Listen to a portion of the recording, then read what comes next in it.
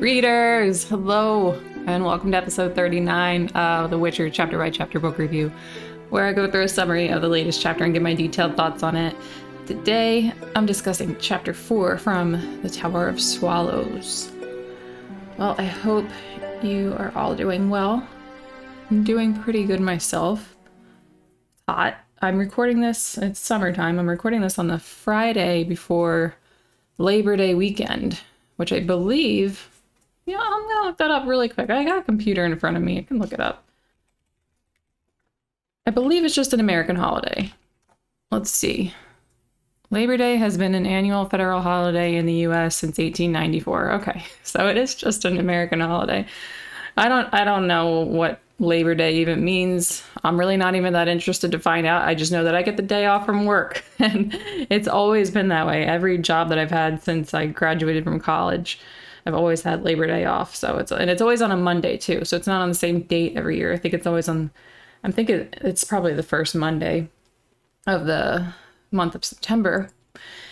So yeah, I always get a 3-day weekend at the beginning of September, and that's very nice and a very welcome thing. So I'm in a pretty good mood because I know that I'm about to go into a 3-day weekend. I don't have any plans though. For those of you that don't know, if you're not that familiar with my channel, I live in San Diego, so and if you're not familiar with San Diego, or not even just if you haven't been here, but if you don't know that much about it, it's in Southern California. There's a lot of beaches in San Diego, so it's a very touristy place, especially in the summertime. And I would imagine on the final holiday weekend of the summer, it's going to be very busy. And I am the type of person that does not like crowds. Like, I plan when I'm going to go to the supermarket to buy groceries because I don't want to go when there's too many people. So if there's going to be a lot of people out doing things and places that would be typically like a fun thing to visit, fun that would offer fun activities to do on a long weekend, you're not going to find me there, especially at the beach. I know for sure. And this probably applies to all beaches, not just in San Diego, but all beaches in the US on Labor Day weekend. I imagine driving there would be a nightmare, and trying to find parking, trying to find a spot in the sand to put your towel, your umbrella, get your whole setup going. Yeah, it's probably, if you're like me and you don't like to be around crowds, you don't like to be around lots of people, then I think you can understand that that's why I'll be staying in. And I'm sure if you are living in the US, you are like me, you'll probably also be staying in. So, all right, well, let's talk about chapter 4 of The Tower of Swallows. So, as always, I'll give you a summary on what happens in this chapter, followed by my detailed thoughts on it. And before I do that, I will recap you on what we talked about in the previous episode so that you're caught up.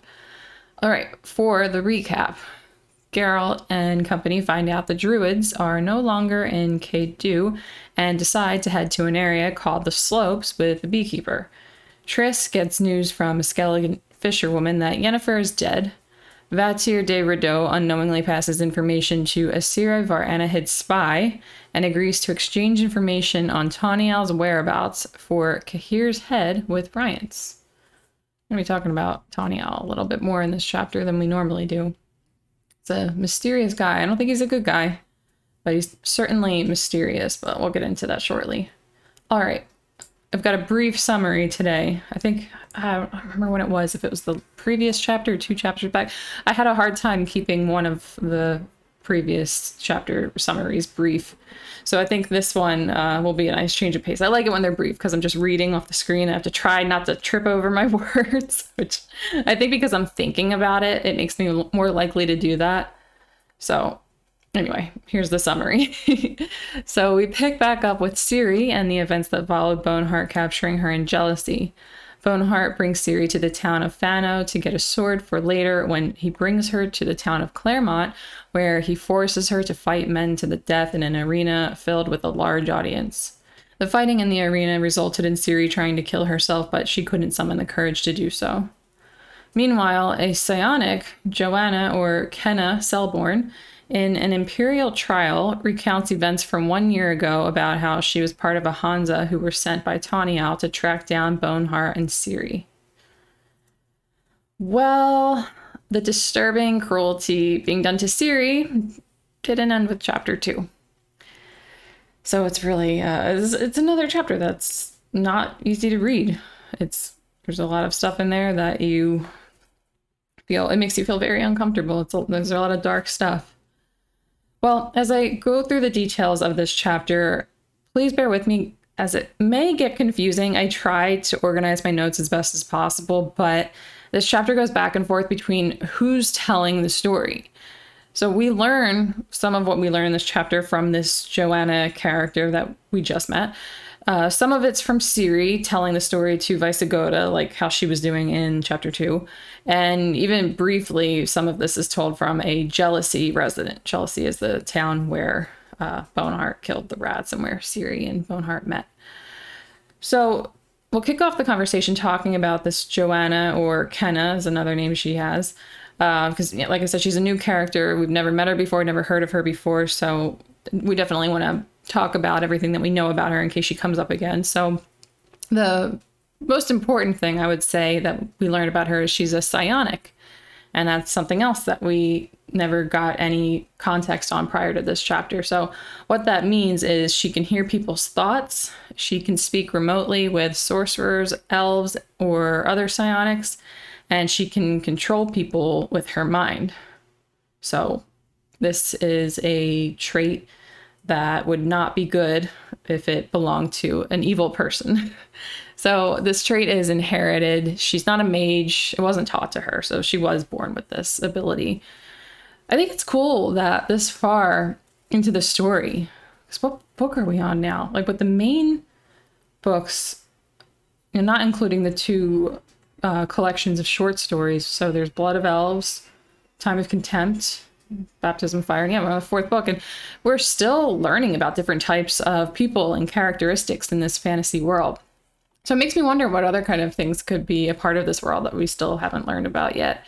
And there could be lots of things. Like if this deep into the whole Witcher story, we're learning this kind of stuff, then, I mean, there could be other things that Sapkowski maybe even thought up but just didn't even put down. But I guess in a way it kind of still existed in this world. I mean, if he didn't write it down, then I suppose not. But I mean, this all comes from his brain. So I guess that is a way you could look at it. But back to Joanna, we actually get to see her demonstrate her power of controlling others. And we see that when she forced this guy whose name is Esterhazy. I think that's how you say it. There's a few names in this chapter that I'm probably going to butcher the pronunciation of, but I'm going to go with Esterhazy for this guy. He was the blacksmith who gave Ciri her sword. She used the mind controlling, so that he would tell her and then the other members of the Hansa that were present in the scene, at least, what happened when Boneheart came to him. So activating this power actually gives her nosebleeds. She needs to hold a handkerchief up to her nose when she uses it. So it's not like a very easy, simple thing. I don't know if it causes her pain. I don't think it really said, but it does at least cause nosebleeds. So it's not a very simple thing for her at the very least, which I guess is some consolation if somebody were to use this power for evil. So Joanna, who had been working for Taniel, she was imprisoned and on trial the following year. So the year following the current events. So some of the other members of the group helping Taniel ended up dead somehow. And some also ended up in prison, like Joanna. We don't know exactly how these things happen, which is why I said somehow. But this makes me think that Taniel's plans didn't work out. By the end of the chapter, another thing we don't know is we don't know exactly how whatever his plans are concluded. But if members of this Hansa ended up dead and imprisoned, I'm willing to bet that he's failed. I don't think that is a good sign that things worked out for him. But that's something that we still don't know the details behind. We don't know what Taniel is trying to do exactly. I mean, we know that he was trying to seek information, but we don't know to what end. So Joanna was recruited into this Hansa by a man called, here we go, another name. I don't know if you say like Dacre, something Silifant. But she was recruited by this guy into the Hansa because he said that they needed someone who wasn't afraid of magic, since they would end up dealing with sorcerers. Although we haven't witnessed them deal with any sorcerers yet, but I'm wondering if Taniel anticipates having to deal with Rience and Vilgefortz. Because last chapter, Rience inquired about Taniel's whereabouts from Vatir de Rideau for reasons that we still are not aware of. So whatever it is that Taniel's doing, I wonder if he is anticipating that Rience and Vilgefortz are going to be after him, which they are. So it wouldn't be that much of a stretch if that was what's actually going on. Unfortunately, though, it doesn't give us any direct answers or really any hints into. It's like I can't really even theorize. But that's not the last time I'm going to talk about Tanya. We're going to talk a little bit more about why he is doing the things he's doing, but without any answers, unfortunately. So he sent some members from the Hansa, Taniel that is, to retrieve a young man and a citizen of Jealousy, Nightclar, and that's the resident I mentioned at the beginning of the episode, who we hear some of this chapter from. So Nightclar, so that Taniel could question him about what happened with Boneheart and Jealousy. And quick little side note there, we actually heard some of the story about Ciri and Boneheart's fight in chapter 2 from Nightclar as he was telling it to Taniel. So this actually wasn't our first time meeting him. It was very brief when we heard from him in chapter 2, but this was not the first time he came up. And I thought that was pretty interesting because when I read these books through the first time, I didn't notice that he was a repeat character in a very small and pretty insignificant way, but he is a repeat character nonetheless. And I like that he was kind of just very he was just thrown in there in this like super casual way. And then he comes back and he's a little bit more important. I don't imagine that he's going to be that important past this chapter. He could be. I don't imagine he will be though, but I just like that. I like how that was written. I thought that was pretty cool. So Nightclar's story brings us back to the day when Boneheart killed the rats. So we get to find out what happened after he cut the heads off of the rats and forced Ciri to watch. It just gets uglier from there, or the ugliness continues. I don't know if you want to say it's worse or what, but it at least continues. So he beat Ciri and forced her to undress in front of everyone in the inn so that he could check for magic amulets in her clothes. And he also, this is really messed up, he placed a collar around her neck attached to a chain that he would hold on to. And that, I don't think that collar left her neck for very long within this chapter. So there's at least, I would say, over a week, because I think he mentioned that it would take him 10 days to travel. So he put that like from Jealousy. So it was at least 10 days minimum that Ciri had this collar on her neck. Just to continue look into how awful he is. He's truly one of the worst characters we've met, maybe even the worst. And I know that's debatable, and I'm not saying, that's why I said maybe the worst, because I don't know. Vilgefortz might be equally as evil as Boneheart, because at first Vilgefortz just seemed like an enemy. Like he didn't necessarily seem like super evil. Like he was just siding with Nilfgaard, and he beat Geralt because he was trying to get Ciri, which obviously that's not good, and we're not going to like him for that. But then when we found out about the experiments he was doing on pregnant women, well, now we know he is downright evil. So Boneheart, Vilgefortz, the two of them could be friends, I'd say. Well, Boneheart sent this kid Nightclar to deliver letters to Esterhazy, the blacksmith, in Fano. And that's also where they got the sword for Ciri. I think I might have mentioned that already, but I'm not totally sure. So, by the way. And then also to deliver a letter to this guy. Hopefully this is the last name that I struggle with, but I think it's pronounced Huvenigel. I'm going to go with Huvenigel. So Nightclar delivered this letter to Huvenigel in Claremont, and he's the owner of the fighting pit. So this is why Nightclar was brought before Taniel, so that he could learn information about what happened with Boneheart and Ciri, since he hired Boneheart to kill her, and that hasn't been done.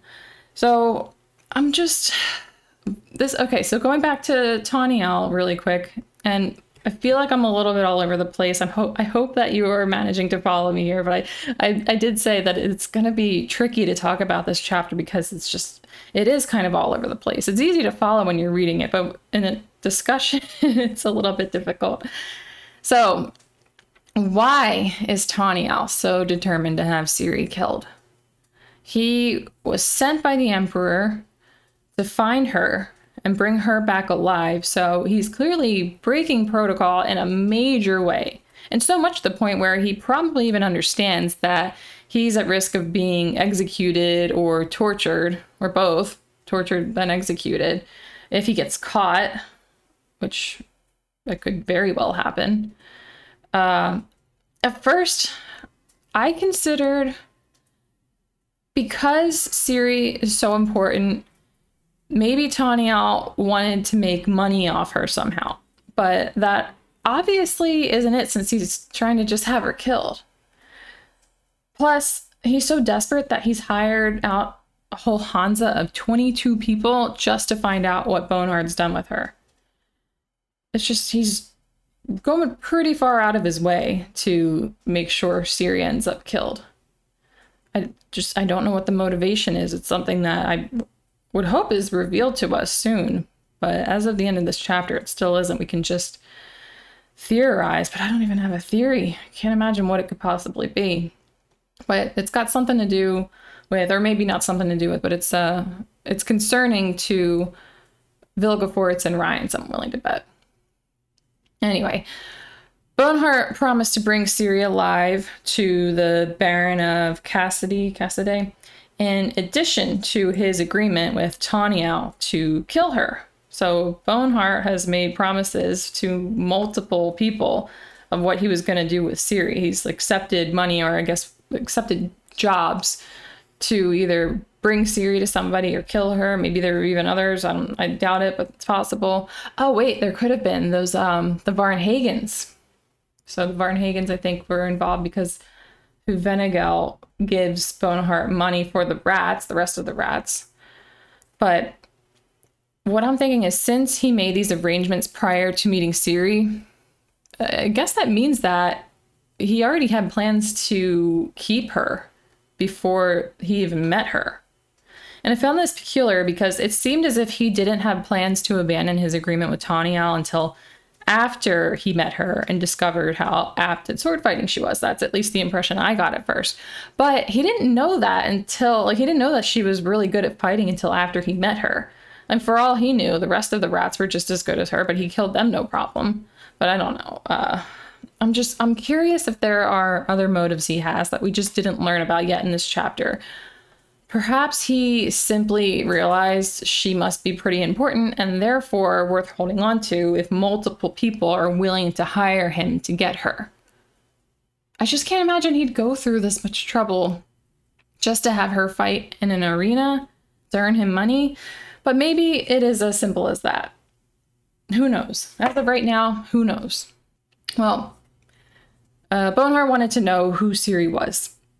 While still in jealousy, he actually asked her who she was, but she kind of went back into that lifeless mode she had done before when she was with the trappers and when they caught her in the frying pan. But later in Fano, he told her he knew who she was, but he'd make her reveal it. When she was fighting in the arena, he said he knew she learned how to fight in Kaer Morhen. I'm curious. I feel like there's just a lot of speculating in this chapter, but I'm curious if he only simply realized she learned to fight in Kaer Morhen from her moves, or if he figured out she's the princess of Cintra. A lot of people do know about the Witcher Geralt and Ciri, the Child of Destiny, so it is likely that he knows that she is this princess. If he didn't know that story, it's strange he'd come to that conclusion as quickly as he did, that she learned in Kaer Morhen just based on her combat style, since, if you remember, they don't ever train girls in Kaer Morhen. Ciri was the one exception to that, and they don't train anyone there anymore. So if he doesn't know the thing about the Child of Destiny, then I don't know how he would come to the conclusion, like without knowing that she is the princess, I don't know how he would come to the conclusion that she learned what she learned in Kaer Morhen. Unless, I don't know. I just don't know. Either way, I can't imagine why this is even relevant to him. Maybe he just wants to sell her off as a princess or as a Witcher trainee and make a lot of money, but we just don't learn that in this chapter. I guess we'll have to wait and see. But it was odd how it wasn't really explained. It's not like a big plot point. It doesn't seem like these little motives are such a big plot point that they need to be put off in the form of a cliffhanger. So that's why I thought it was kind of interesting that we didn't really get these answers in this chapter, like why we're being forced to wait. But maybe it is all tied together in some grander plot point later on down the road. But again, we'll have to see what happens. Okay, so Boneheart brings Ciri to this fighting pit, and this is actually a really difficult scene to read about. He first brings her, before they go to the pit, he brings her to this his acquaintance. I think he even refers to him as a relative, but it's the guy. He's the very rich man, Huvenegel, and this guy, Huvenegel, by the way, is included in the little blurb at the beginning of the chapter. So if you do read these books, then you'll know that they've got these little blurbs in between chapters where it's taken from like some text that's part of this world, like some character, usually somebody we don't know. Sometimes it's even Dandelion though. But somebody wrote that somewhere in this world. And I normally don't talk about it because I don't know. They usually don't interest me enough to talk about it. But this one, it did interest me because it was about Huvenegel, and it's written from the future, I think well after his death, describing how he was known for his altruistic and philanthropic deeds, even though he owned and operated a fighting pit, one that even had animals fight sometimes. So I mean, that part wasn't included, of course, but it's just interesting that even in a fantasy world, history can be written a little bit incorrectly or biased sometimes. So I thought that was interesting. And I wanted to point that out because this man is obviously not a good person, but he was written about like he did amazing things. And maybe he did do a lot of things for charity, but I mean, that doesn't cancel out doing downright evil things. But anyway, at his house, they briefly discuss business ventures and how Nilfgaardians who move to Cintra or lands around Cintra are guaranteed a large plot of land and will live tax-free for the next 10 years. And I wanted to point this out because if Nilfgaard loses the war, this probably won't still be a possibility. And Boneheart even makes this point, but Huvenegel is convinced Nilfgaard will win since they have more money than the northern countries. So, I mean, there's your update on the war for this chapter, at least. We haven't gotten any war updates in a while. It has been seeming like Nilfgaard's winning, but I guess things changed in that regard, and it's not really talked about in a chapter. We don't get to see anything up close like we did when Geralt and Milva and Dandelion were traveling together, when it was just the three of them, I guess. Yeah, but we're not really going to know exactly what's happening with the war. So, there you go. It seems as if Nilfgaard is still winning, but that is to be determined. Well, a few others show up to Huvenegel's house before they go to the arena. This Marchioness, a reserve soldier, and the mayor of the town. So in front of them, Boneheart forces Ciri to take Fistech, the drug we learned about in chapter 2, and then they set out for the arena. So she's being forced to do drugs. She's being walked around on this leash, and now she's taken into this arena. In the arena, it's not exactly clear at first who they're going to have Ciri fight, but this is when the Baron's men, the Baron of Cassidy, that's when his men show up, and Boneheart tells them they need only retrieve her if they want her. Well, in order to protect herself from them, she needs to kill them, even though she really doesn't want to. It's sick. It really is sick. So she kills these men to make sure that they don't get her, they don't take her to this Baron who wanted to flay her. And eventually the Baron's seneschal tells Ciri, after he's giving up on trying to get her, he tells her that after Boneheart and the crowd tire of the violence, they'll sick too many men on her that she won't be able to defend herself, or they'll sick dogs on her. Right after this is when she tried and failed to kill herself. And then the chapter ends here, so we don't know how she came to get out of there, but since she's telling the story from the future, we know that Boneheart didn't kill her there. So, I don't know exactly how she got out of that arena, but I'm sure none of it included anything good.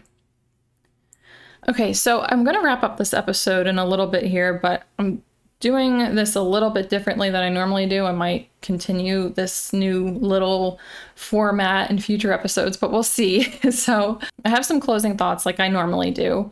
And then I also want to talk about like looking ahead. So this section after my closing thoughts will be the section called Looking Ahead. So where I'm basically just going to talk about what we can expect or maybe expect to see, or what we should be looking out for, what questions we want answered.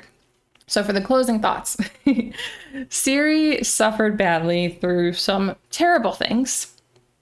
And I was thinking about how ever since she got separated from Geralt and Yen, she's been going through these absolutely horrific things. So not only do we want Geralt and Yennefer to be reunited with Ciri for obvious reasons, but their reunion will probably make her more safe and less vulnerable to these awful events in the future. Although she was with them when she teleported to the frying pan, but that wasn't Geralt's fault, but kind of Yen's. But not that I feel any less about Yen for that. It was a mistake. But either way, she's more likely to be safe with them than she is on her own, as we have seen ever since she has been on her own. Just a lot of bad stuff, even the bad decisions she was making. You know that wouldn't have happened if she was still with Geralt and Yennefer. So at the beginning of this chapter, I mentioned the discussion could be kind of confusing since the chapter goes back and forth from who's telling the story and the chapter isn't exactly linear. Hopefully you didn't find it too hard to follow. There were a few times where I was going through all the details and I felt like I was making it more confusing than I needed to. I tried. But you know what? I will say that when I talked about the chapter kind of being all over the place, that was not a complaint about the chapter.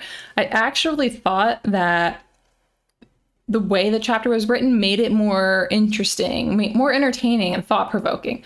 So all in all, I like chapter 4. I'm glad that we got to learn more about what happened to Ciri before she met Visigoda, even if the updates we got were downright appalling. Okay, looking ahead, the new episode section where we will wrap up the episode. There is still more of Ciri's story left since we ended this chapter not knowing how Taniel cut her face or how she ended up at Visigoda's. So we still want to find out what happened between the end of this chapter and her ending up at Visigoda's. It seems like we might see the Hansa from this chapter again, so we can find out what led to many of them dying or becoming imprisoned. Not that we're necessarily even attached to any of these characters, even this Joanna Kenna person. It's not like we really need to know what led to their demise. It's just we want to get more updates on Taniel. And they're working for Taniel, and there's no way that we're done getting updates on him and what he's up to. So the last we left off with this Hansa, just to make sure that we're all on the same page there, they were hurrying to Claremont, where the arena was, after hearing about the massacre there. And then final piece of looking ahead, there were no updates on Yennefer, which I think is obvious. Otherwise, I definitely would have talked about it. But last chapter, we received news that she died, and I was saying that I don't think she did. I still don't think she did. Hopefully, I'm not proved wrong. Okay, well, that is all I have for you. So just to let you know, in case you didn't, these episodes are available on YouTube, Spotify, and Apple Podcast. Thank you so much for joining, and I'll catch you all in the next episode. Bye.